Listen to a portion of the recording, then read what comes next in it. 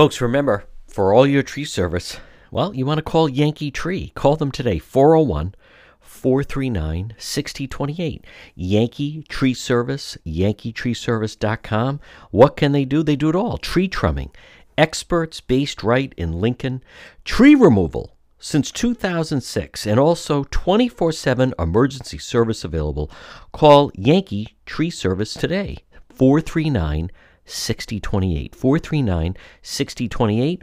Whether it's tree removal, stump grinding, tree pruning, emergency service, bucket trucket service, and bobcat service. Since 2006, they've been performing tree removal service. On top of that, nothing stumps. Yankee Tree Service, they provide stump grinding. Enjoy your landscape without the eyesore. As far as pruning, well, let them get up there. Oftentimes a tree can be pruned instead of cutting it down. At Yankee Tree Service, their licensed arborists help you decide what's best, the treatment plan for your tree. And maybe it's an emergency service. Did something come down? Call them today, 439-6028. 439-6028. If they have to, they get right up there in the bucket. Yankee Tree Service, since 2006. Tree trimming experts. Give them a call, 439-6028, or online at yankeetreeservice.com. Folks, you're listening to the John DePietro Show. It's AM 1380, 99.9 FM. You can always listen online at the website, depetro.com. It is Monday. It was a somewhat, at least in the news, uneventful weekend as far as locally and crime and everything like that. However, we'll see. The early voting starts a week from Wednesday. We're going to talk with Justin Katz, do our segment Politics this week.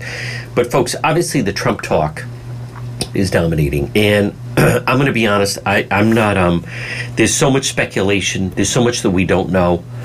I'm going to caution against those that are putting out a lot of misinformation. We have major primaries coming. I'm going to focus a lot. This program will focus a lot on with some very important primaries that are coming up in the local elections that affect our world. But I just want to remind people, it's too bad, for a while we were going along without all of the people that just parrot and repeat whatever talking points that they're told. But one of the most dangerous things, and I'm so glad Steve Doocy of Fox and Friends brought this up, and it started last Monday night when President Trump intimated that the FBI was planting evidence. That is insulting. I've heard from these different people. They're corrupt. We already have 2 dead. We have the guy that drove to the field office and was firing at FBI, and then you have the guy running into the Capitol with his car. Now there's more threats against the FBI, and Steve Doocy this morning took to Fox and Friends, and I want to play it, and said the following.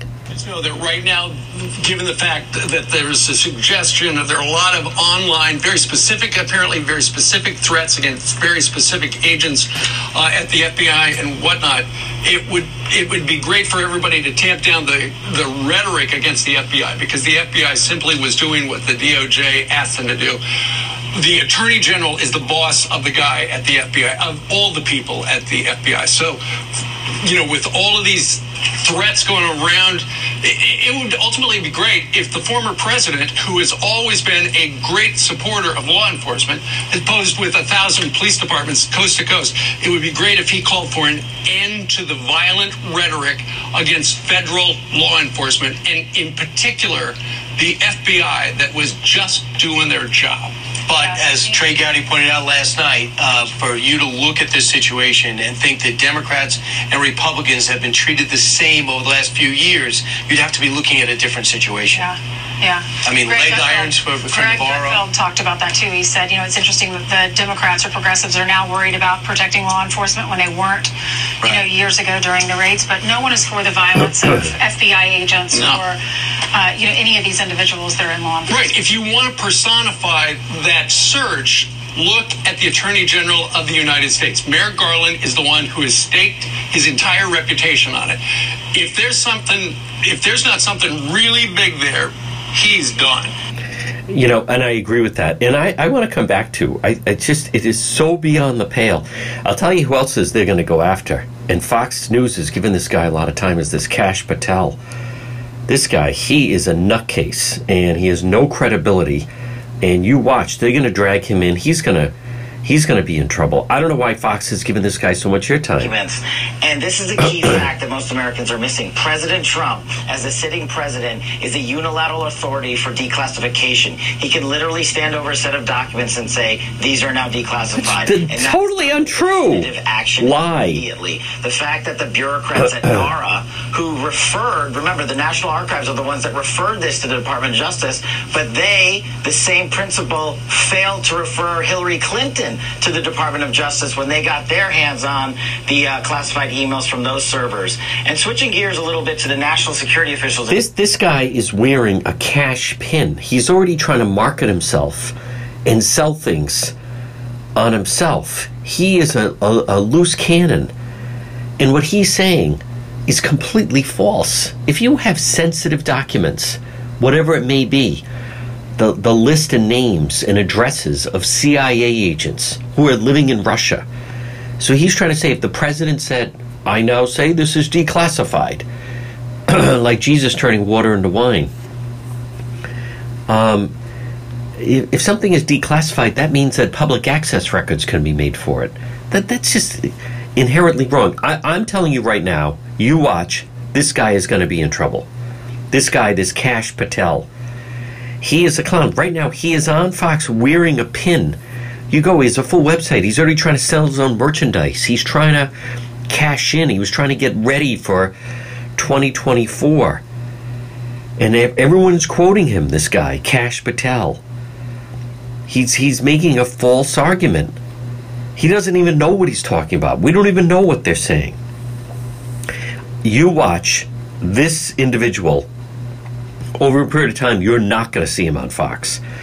He came out of the box strong. Former Defense Department Chief of Staff. I don't know how that is possible.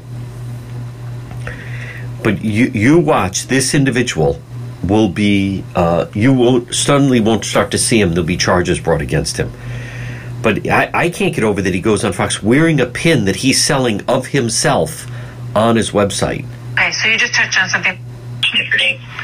And for a lower level, that's where he was on the phone, folks. And I get it. You know, when something like this happens, it's a shock to the system, and so we all want to find someone. Extraordinary that they convened a grand jury and are talking about espionage charges. Where is this going?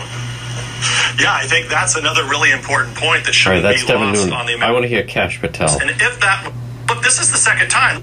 Good investigation of Trump and the Republican Party. You know, it's basically an investigation in search of. I think there's a lot of people that are not credible. I would, again, everyone's going to handle it the way they want, but I would just be very cautious.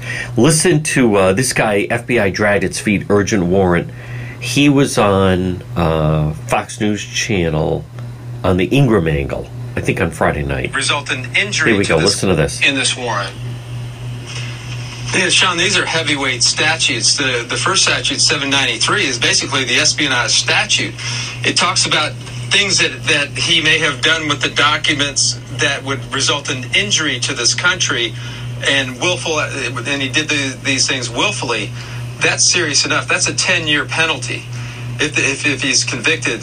Now, the third statute, which is an obstruction-related statute, carries a 20-year penalty. Former FBI assistant director. It alleges that he Charles somehow Swecker impeded an ongoing matter, which could have been the grand jury investigation of what we now know is an espionage case. So this is a much more serious case than just possession of classified documents. You know, we were led to believe that this was all about just document possession and some argument about how getting these documents back into the archives.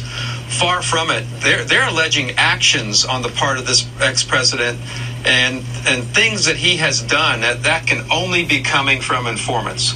Yeah, so that is something to watch. Folks, again, it's Monday. We're going to have our segment, Justin Katz, managing editor, anchorrising.com. Politics this week. It's all ahead right here on the John DePietro Show. The next time you have an emergency, head straight to AtMed Urgent Care. 2 locations, 1524 Atwood Avenue, Suite 122 in Johnston, or East Greenwich 5750 Post Road. AtMed Urgent Care. Urgent healthcare facility providing comprehensive outpatient health care to individuals, families, specializing in ambulatory medicine, diagnostic treatment service, AtMed Urgent Care. They provide immunization, school, sports physicals. They're a cost-efficient healthcare alternative to hospital-based emergencies. They're open 7 days a week, walk-in routine urgent care, minor surgical, orthopedic and trauma, work-related injuries, physical exams, drug testing, full laboratory services, and with AtMed Urgent Care, they offer mononuclear antibody infusions. You, someone in your family suffering from COVID, you want to go straight to AtMed Urgent Care. 2 locations, Johnston, 1524 Atwood Avenue, Suite 122, or East Greenwich, 5750 Post Road, online at atmedurgentcare.net. Folks, you are listening to the John DePietro Show weekdays. We start at 11.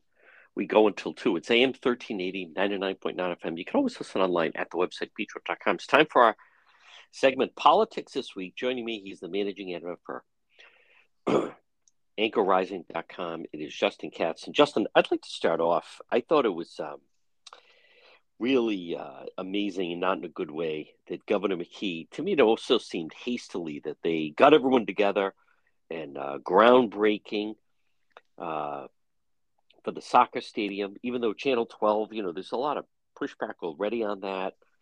Channel 12's done some very good reporting. Apparently, Pawtucket doesn't even really have the money. They had scarves made up, and then, of course, they packed the place with laborers. So if anyone would want to ask anything, it's almost like a level of intimidation.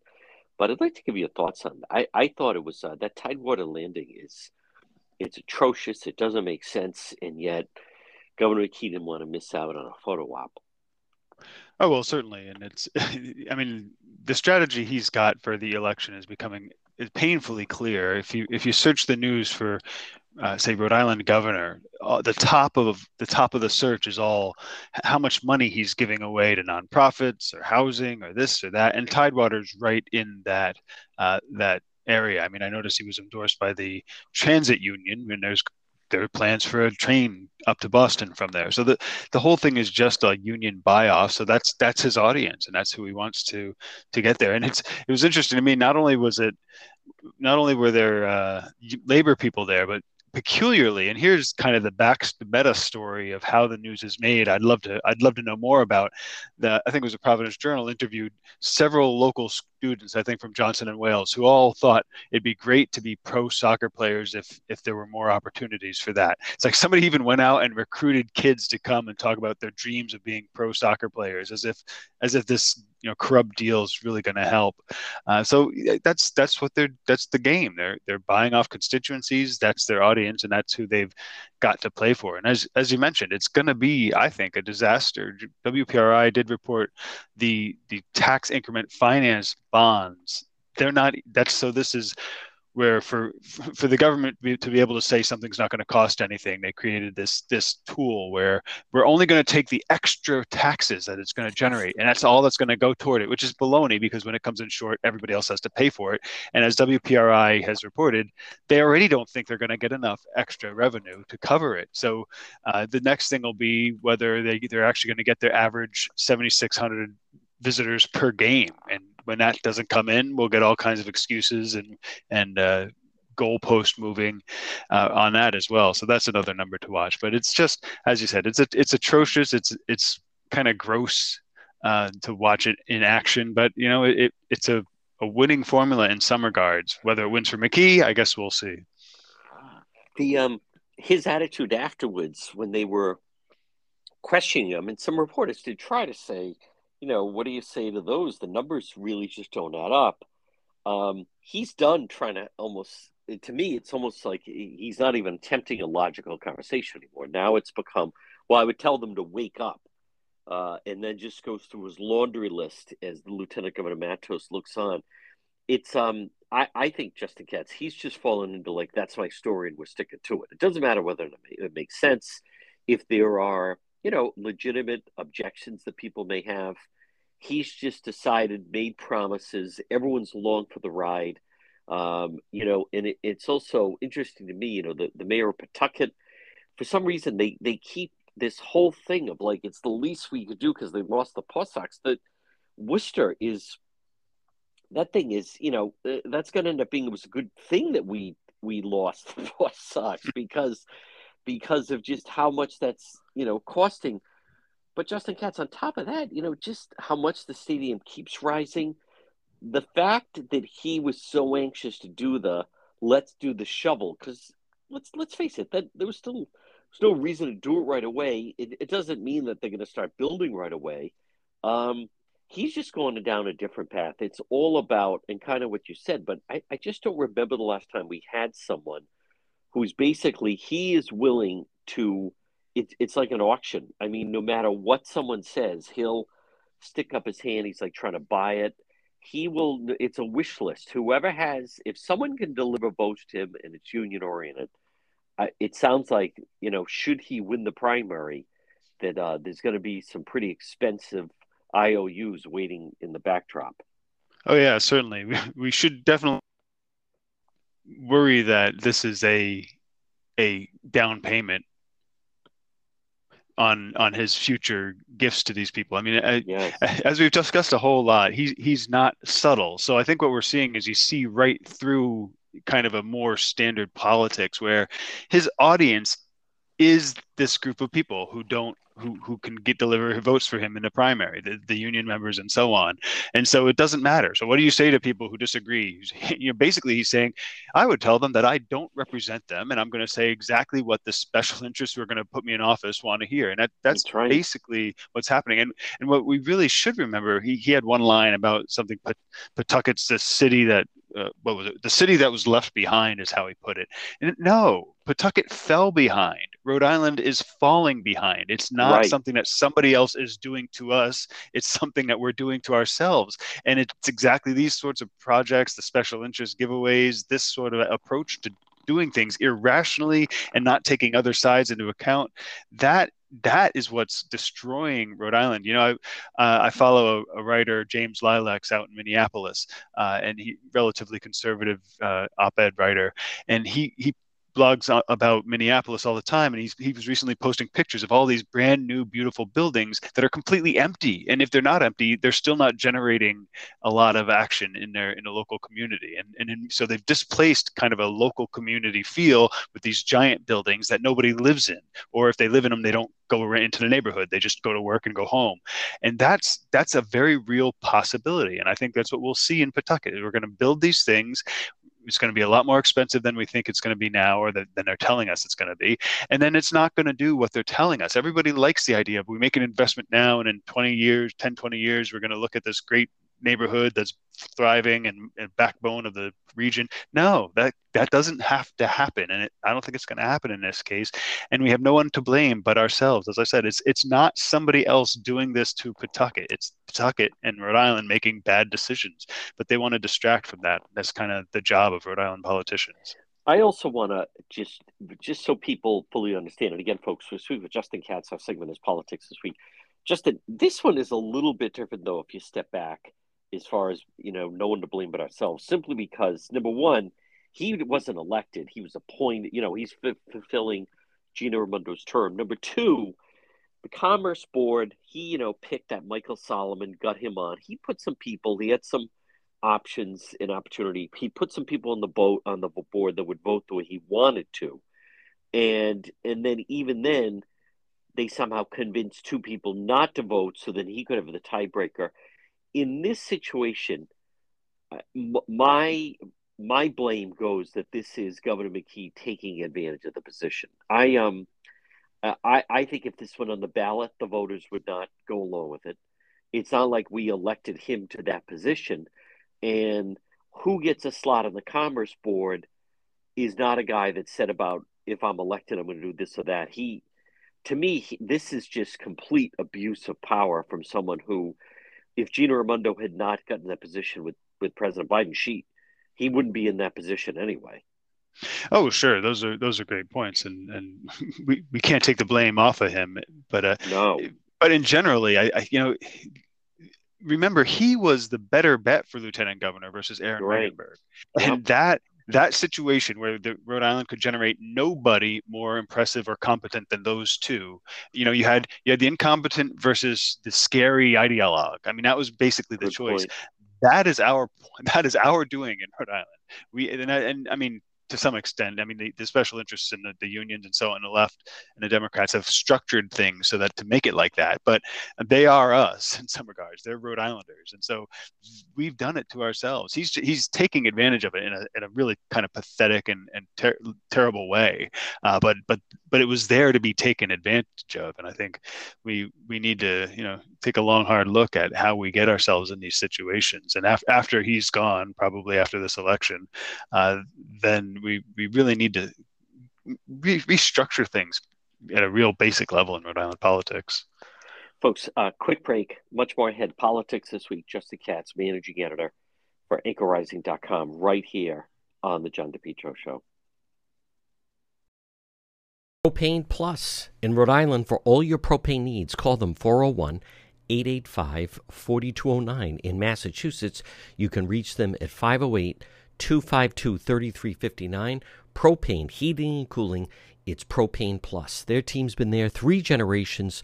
They're available 24/7 for service and delivery, and they plan on serving you for a long time to come. They offer online billing, ability to schedule a service delivery at the click of a button, and remember, all customers receive a free safety inspection on their equipment. It's Propane Plus, and remember, with propane, it's affordable, sustainable, equitable, good for the environment, and now it's renewable. Call Propane Plus today at 401-885-4209. In Massachusetts, call them at 508-252-3359. They're very easy to navigate website. It's propaneplus.com. Propane Plus. Call them 401-885-4209. Our segment is Politics This Week. With me is Justin Katz, managing editor at anchorrising.com. Justin, I want to just touch on the Block Island Ferry. What happened, the reaction, or as I would say, the non-reaction from people afterwards. So you had some problems over on the island. It then continued, video was posted. I posted video that showed a group of individuals, and several of them were then arrested on the boat that were fighting at Ballard's. It was on VJ Day over on the island. And then, the police, this talk that there was a gun fired off on the ferry, that they had to, it was very dramatic when they had to have the state police and the Coast Guard brought them onto the boat while it was moving. And, you see the picture, and it is what it is. It was 7 people of color, and that's who was also, fighting. And then there was some woman who I actually interviewed who's being charged that she threw a knife overboard. But it was a real danger for people that were trapped on the ferry, and obviously generated a lot of news. And I noticed there was no reaction from Governor McKee, Lieutenant Governor Matos, all the people arrested in Providence, Pawtucket.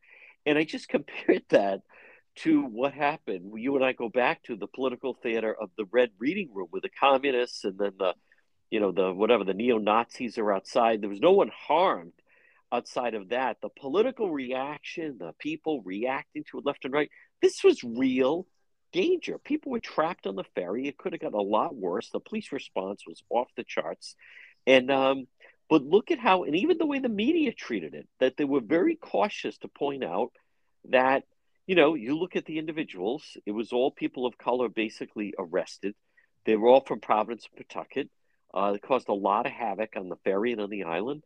And it's complete silence on the reaction on it. Yeah, I think you give it exactly the right framing in terms of the people in office don't want to solve real problems. They want to solve false problems like neo-Nazis disrupting a half a dozen people reading the Communist Manifesto. I mean, that's the real problem in their view, not people actually in danger.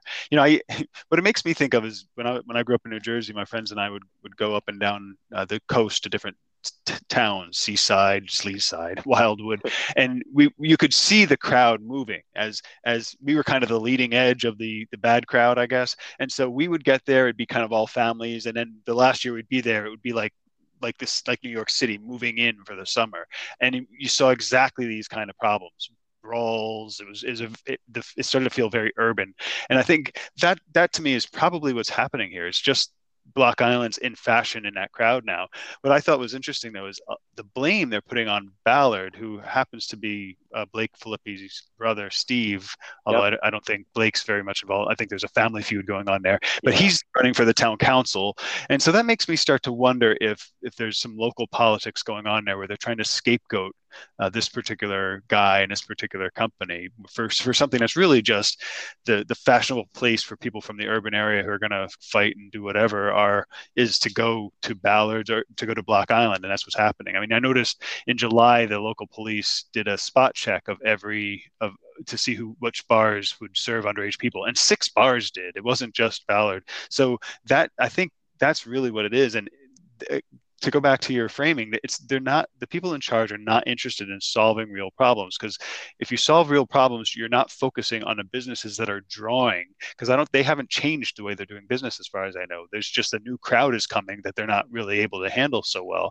So you control that crowd, and that's what they don't want to do. You increase your police force, have more police presence on the ferries themselves. That's the kind of thing a government does when it's trying to let people be free while securing the safety of innocent bystanders.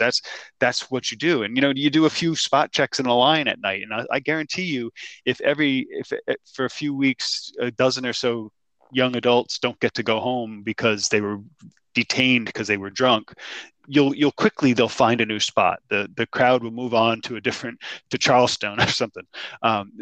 That's what'll happen. But that takes kind of a practical approach instead of getting all caught up in blaming a bar or trying to squeeze it into the helpful ideology that the government folks think will get them reelected with their constituencies. What do you think would have been the reaction if the people arrested happened to be members of that group, Patriot Front, that were marching in Boston? Do you think it would have been a different reaction than the non-reaction we saw on this? Oh my goodness! I mean, not long ago I think we talked about news. There was a parade of about 50 of those types of people, the young neo-fascist guys walking down the street in Boston. Right? They wouldn't have had to fight. All they would have had to do is take out some flags on the upper deck of the ferry, that's and right. That would have been an international sensation. I mean, so that's what I mean. Where they're in this.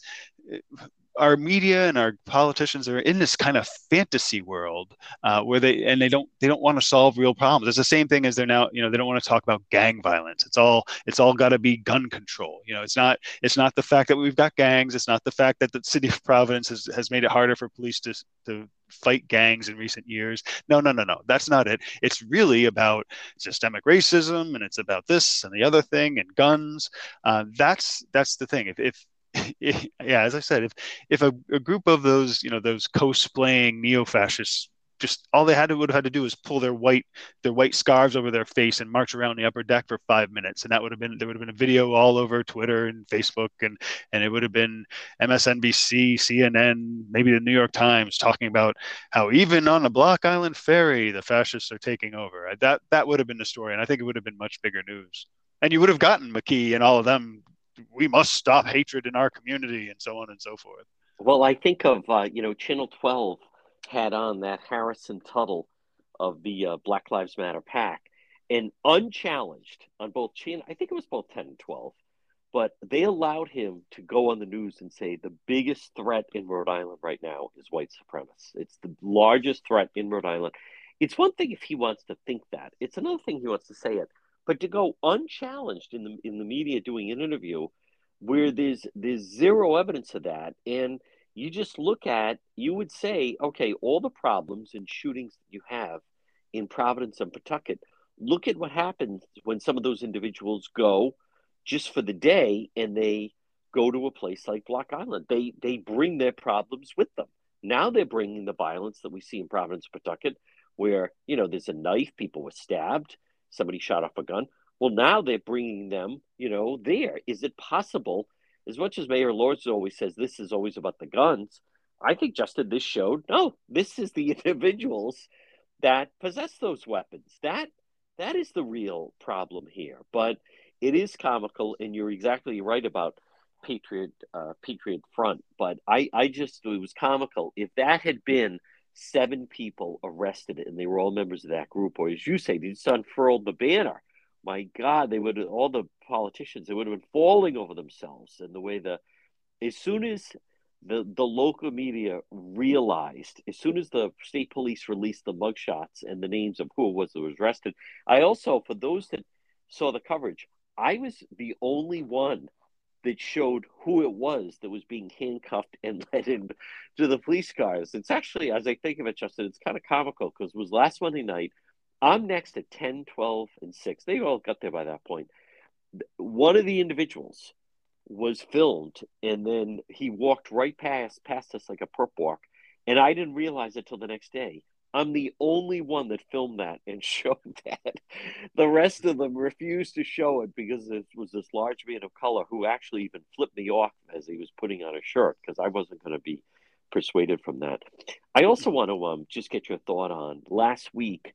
It was revealed that totally switching topics, but that the race for general treasurer, James Diosa, the mayor of Central Falls, who's heralded, he was almost going to be the next lieutenant governor if McKee had stuck with the original plan, but instead he threw overboard for Sabina Matos. But he took, I don't know, countless free trips.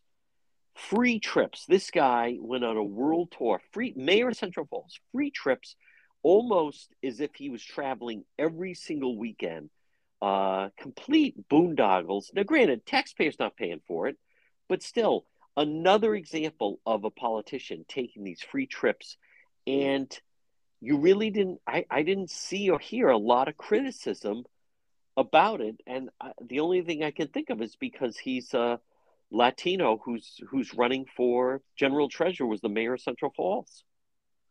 Well, maybe I think it reminded me of when McKee flying off to China. Yes. I think I'm not sure it's very far afield from the topics we've already been discussing this morning. I mean, or today. We've really lost sight of what mayors are intended to do. They're there to run your city. That's their job. But once you start talking like the mayor and the government is supposed to run everything and plan our future, and then you start giving them license to travel the world, and they'll find all kinds of pretenses to do their 26 trips around the world. This is for economic development, this is for that or the other thing. But the problem is we let them go off their role, which is making sure that the neighbors aren't fighting, that the fire department's doing what it's supposed to do, the police are in line, the town's running smoothly, the roads are paved. We fail in all these respects in Rhode Island, and it's because we've forgotten what our government's supposed to do. And I think Diosa's here is really a big example of that, where it's just, you're not supposed to be, as a mayor, flying around the world. You're not doing international relations. That's not what we've assigned mayors to do in our civic society. But that's what they think they get to do as politicians. They're the big men and women in their community, and they get to do these things because, I don't know, I'm representing our city in East Timor or whatever it was.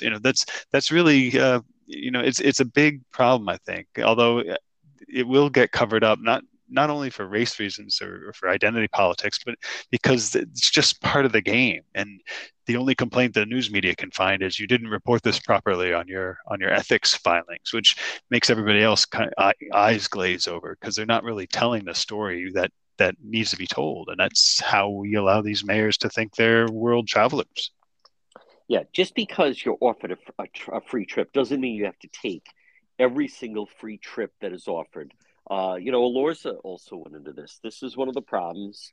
You get these people, no background, and, all we're told is what a success story they are and blah, blah, blah. And the next thing you know, I'm sure they can't believe, look at that, I'm getting a free trip. And even those around them think like, wow, he won the lottery. I think one of the best examples, Justin Katz, was when that John Hopkins scathing report came out. Alorza was heading off on a free trip to Hawaii. Why? Because it was free. They think it's like one of the perks of the office. Nothing is learned, nothing is gained other than just a free trip. And I think as much as they talk sometime about public service and the low pay, All these free trips all over the world, that Diosa stuff, that is ludicrous. That the mayor of 1 square mile, he should be in his own city, truly trying to work on the education, trying to improve things, and certainly make things safer for people. Folks, quick break. Much more ahead. Politics this week. Justin Katz, managing editor at anchorrising.com, right here on the John DePietro Show. J. Perry Paving. Folks, you can depend on J. Perry Paving. They provide high quality, fair pricing, exceptional service, over 20 years experience, specializing in commercial paving, residential paving, seal coating patios, and much more. Call them today for a free quote, 401-732-1730. J. Perry Paving. They are tremendous. They also, how about this, once a month, they provide a free paved driveway to a veteran. And remember, whether it's a brand new paving project or just a cracked driveway that needs to be refreshed, call J. Perry Paving for a free quote. It makes a huge difference in your property, in your home, in your driveway or patio. 401-732-1730. J. Perry Paving. 401-732-1730. You can also find them on Facebook. They're terrific. Hey, get that driveway paved. Call and book an appointment now, 401-732-1730 for J. Perry Paving. The Centerdale Revival. Stop in and see them. Comfort food and cocktails. You're going to love the Centerdale Revival, located 2025 Smith Street, North Providence, right in Centerdale, right across from North Providence Town Hall. Delicious food, delicious drinks, live entertainment on the weekends. Shane and his crew, they're waiting for you. A great time is going to be had by all at the Centerdale Revival, 2025 Smith Street in North Providence. Our segment is Politics This Week. With me is Justin Katz, managing editor at anchorrising.com. Well, Justin, last week, the story, and it seems it's going to filter into this week, but the big raid at Mar-a-Lago. I'm just wondering your thoughts on, I don't know yet, and I'm not sure we do know yet, but I'm just looking at that CD2 race, and they've already made such a big deal that former Cranston Mayor Alan Fung attended the inauguration of President Trump, and someone gave him, it was cold, it was in January, someone gave him a winter hat that had Trump on it, and they've made such a big deal about it. I'm just wondering your thoughts on how the raid could come into play with perhaps the race for governor and also the CD2 race.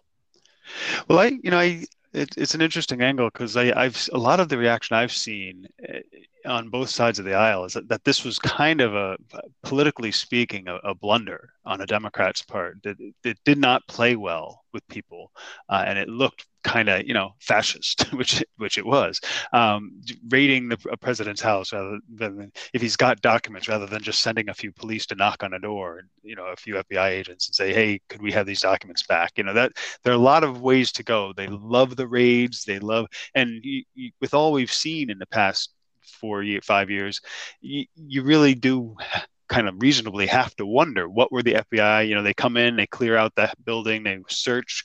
Are they taking only what's in the warrant? Who knows? What else are they seeing and taking pictures of? What's the real purpose here?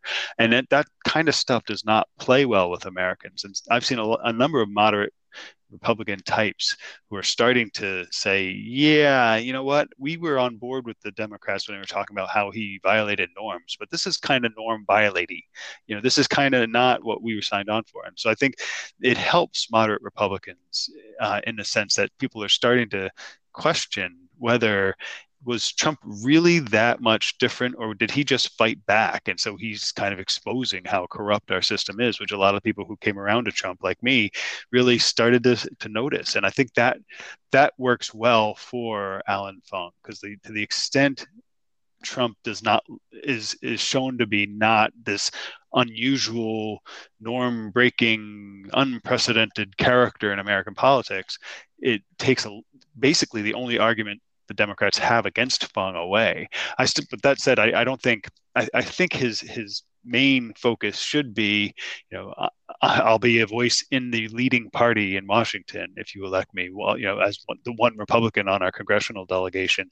And as we discussed last week, that includes kind of normalizing being Republican and saying, look, yeah, there are reasons to be Republican. We have some good ideas, and I think part of it is we don't raid people's houses like presidents' houses like this, and we don't play the fascist game. And I think that's there's a very compelling story there to tell, and it can get that's the theme. It can get pretty broad. I wrote on Anchor Rising this week. It seemed very similar to me in a strange way. The Biden administration is cracking down on religious schools and or like Catholic schools, and they're threatening to take away poor kids' subsidized lunches if the schools don't bow to sexual identity politics. That is very much the same kind of fascist. We're just going to tell you how you have to live, and we're going to use the government in any way possible to enforce our point of view. And I think that whole range of ideas, it takes a little bit of time to master, but I think that's a very strong argument moderates could make. And the Mar-a-Lago raid is a very much a bright light in that field. I think it's gonna play. They're gonna try to find a way to work it into the general election between Mayor Fung and it would certainly seem. Let's go through some of the races, starting with the race for governor. Right now, how you view? We are, by the way, a week from Wednesday starts the early voting, and to me, that's going to answer a lot of questions. Why there are still some people oblivious. Doesn't seem like traditional campaigns. You don't see it's the way they've constructed it with all this early voting and ballots. I think that's the reason. But just how you see, I want to mention a candidate. You tell me where you think they stand right now. Why don't we start at the top with Governor McKee? Well, I think he's flailing from any standard politics. But it's interesting. Maybe I missed it in the past, but more than I can remember, a lot of the reporting on local politics is just a listing of endorsements. This group endorsed them. This group endorsed them. And McKee's doing pretty well in that race because, as we discussed already, he's just giving away millions of dollars. And so, it's easy to get endorsements when you're promising people $1 million. I mean, it's just kind of, the $3,000 we've been talking about for state workers as just a giveaway bonus. That's nothing compared to millions and millions to small organizations that happen to have large audiences like unions or nonprofits. So he's doing pretty well in the endorsement game. And I can't help but wonder, part of it's just because they're not campaigning in the standard way because they don't have to. They're just they get the constituents, they break it up, they get people to ballot harvest for them using these constituency lists, and there you go. That's the way the game is played. And I think that's really the only way McKee gets over the finish line is if he's able to buy enough votes, rather than because if it were a standard campaign, he'd lose just like he's lost in the past and almost lost to Aaron Regenberg for lieutenant governor, right, which would have been not only would have been bad for the state, but would have been incredibly embarrassing for McKee. Nothing on policy or plans. It's all just announcing endorsements. And you're exactly right, Justin. There's big price tags attached to these endorsements. How do you think the Gorbea campaign is doing? Well, I think they're doing, as well as they can. I haven't found her to be telling a very compelling story of why she should be governor. Her latest ad, I'm sure it shores up some of kind of the way certain constituencies among the Democrats vote. It's just like Nellie from around the block. It's okay. Well, can you run things? And that's not a strong. It doesn't have a strong case there. And she hasn't been making it anyway. And it goes back to, as you were mentioning before with Elorza, just people who, okay, what's your background? How are you qualified to run a state of 1 million people? So she doesn't have a compelling story, but I think with folks stealing away and splitting McKee's vote, Nellie's got a reasonable path to winning, which is interesting. And I think telling and of the ways Rhode Island is tripping over itself. Yeah, I think it's incredible that let's face it, if you weren't really paying attention, there'd be very good reasons you wouldn't know that she's even running. She hasn't accomplished anything. The ads are not. She doesn't have any bold vision. I'm going to stick with my prediction that this all just goes back to the fact about ballots. And I don't know what type of campaign Matt Brown is running. It certainly isn't a very visible one. But the last one that still seems to be trying, at least, is just your thought on Helena Foulkes. It's think of that. Early voting starts a week from Wednesday, Justin Katz, and there's no major debate. There's at least one coming, maybe two. But I'm going to say she just has not done enough to break through. Well, just going back to Nellie for a second, I mean, it'll be very interesting to watch the breakdown of how people vote. I mean, if Gorbea wins in a big way with mail ballots, it'll kind of forecast everything you've been saying for years now. It's just, she was the Secretary of State, won with mail ballots, huh? Isn't that interesting? But so you've got her potentially with that advantage. You've got McKee buying things, and as you say, Folks is the only one who seems to be trying. I mean, I just saw recently she put out a couple very kind of small and not very detailed plans about particular medical policies she'd like to work on. I think for diabetes and something else. But she put out an education plan. So among the Democrats, she's the one who's kind of doing the standard, putting out policy suggestions. Here's what I'll do. And it's not surprisingly, she's also a business person. So she's got that. This is what you do. You create plans and you tell people and you pitch them and you sell them on them and get their votes or their money if you're in a business. So she is running that standard campaign. The question is, can she get those folks who would just vote for kind of the moderate in a race and they've got some economic sense, some business sense around them? Can she get them to know who she is in time? And that's the question. I'm not so sure. And it's going to take a lot to kind of overcome. And I think actually it may be that some of the other races, well, I'm trying to think. There isn't a lot of motivation for Republicans to vote in the Republican primary. So, folks, I wonder, may be missing an opportunity by not trying to somehow woo Republicans or undesignated Republicans to cross over into her primary and vote for her, because although then as we've discussed as well, Callis would want to discourage that because she doesn't want to run against Folks. She wants to run against McKee. Right.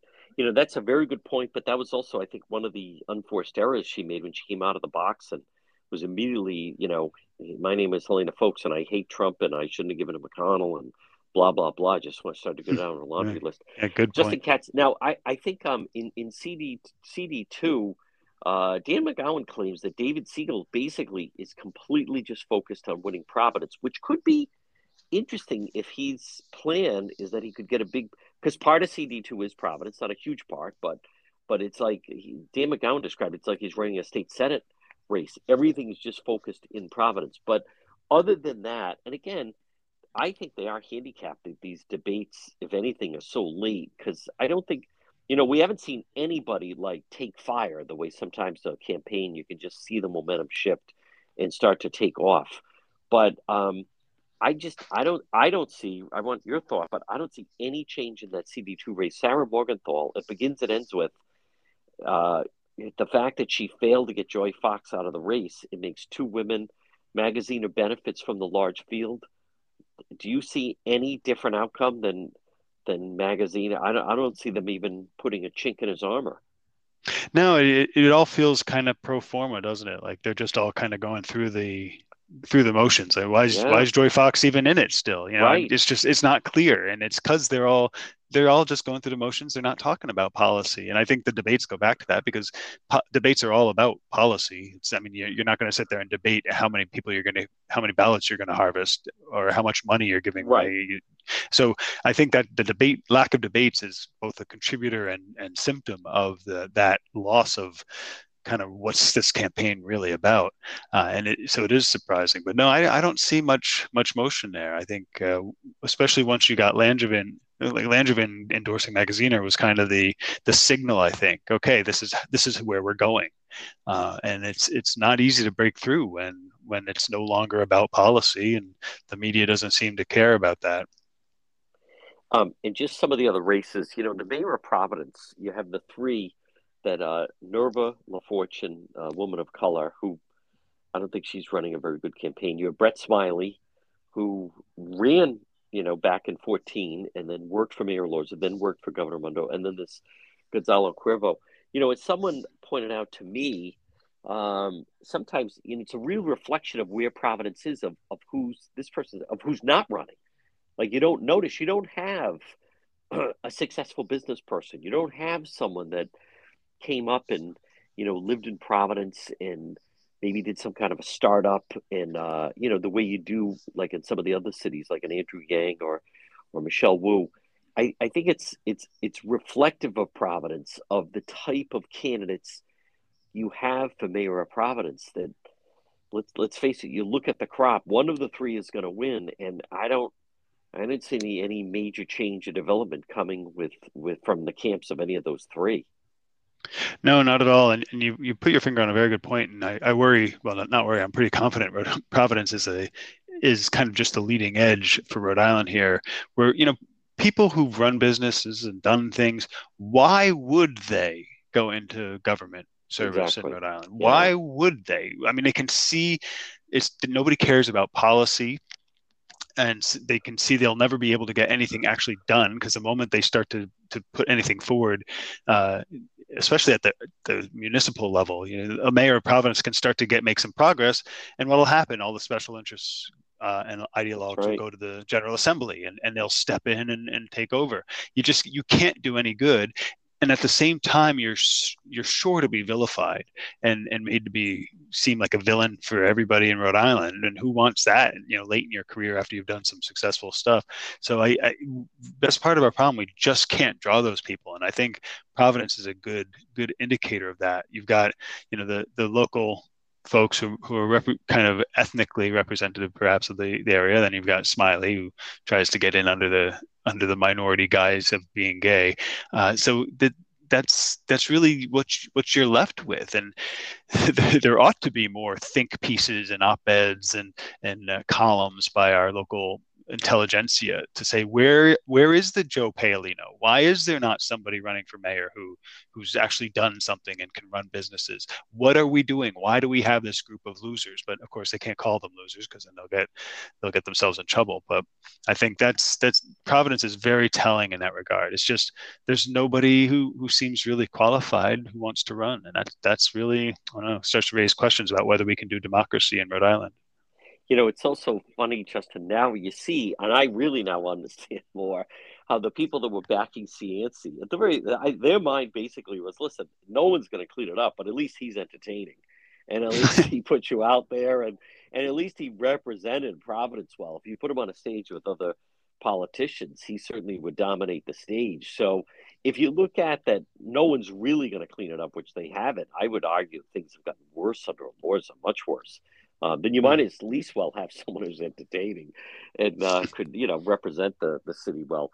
Folks, again, early voting starts a week from Wednesday. Our segment is Politics this week. He is the managing editor, anchorrising.com. It's Justin Katz. Justin, excellent job as always, and we will talk to you again.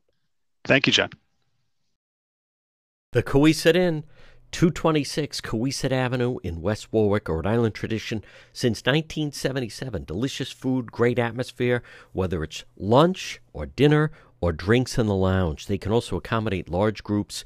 A great meal, a feast, is waiting for you at the Coesit Inn. Stop it and see them all year round. 226 Coesit Avenue in West Warwick. They're waiting for you at the Coesit Inn.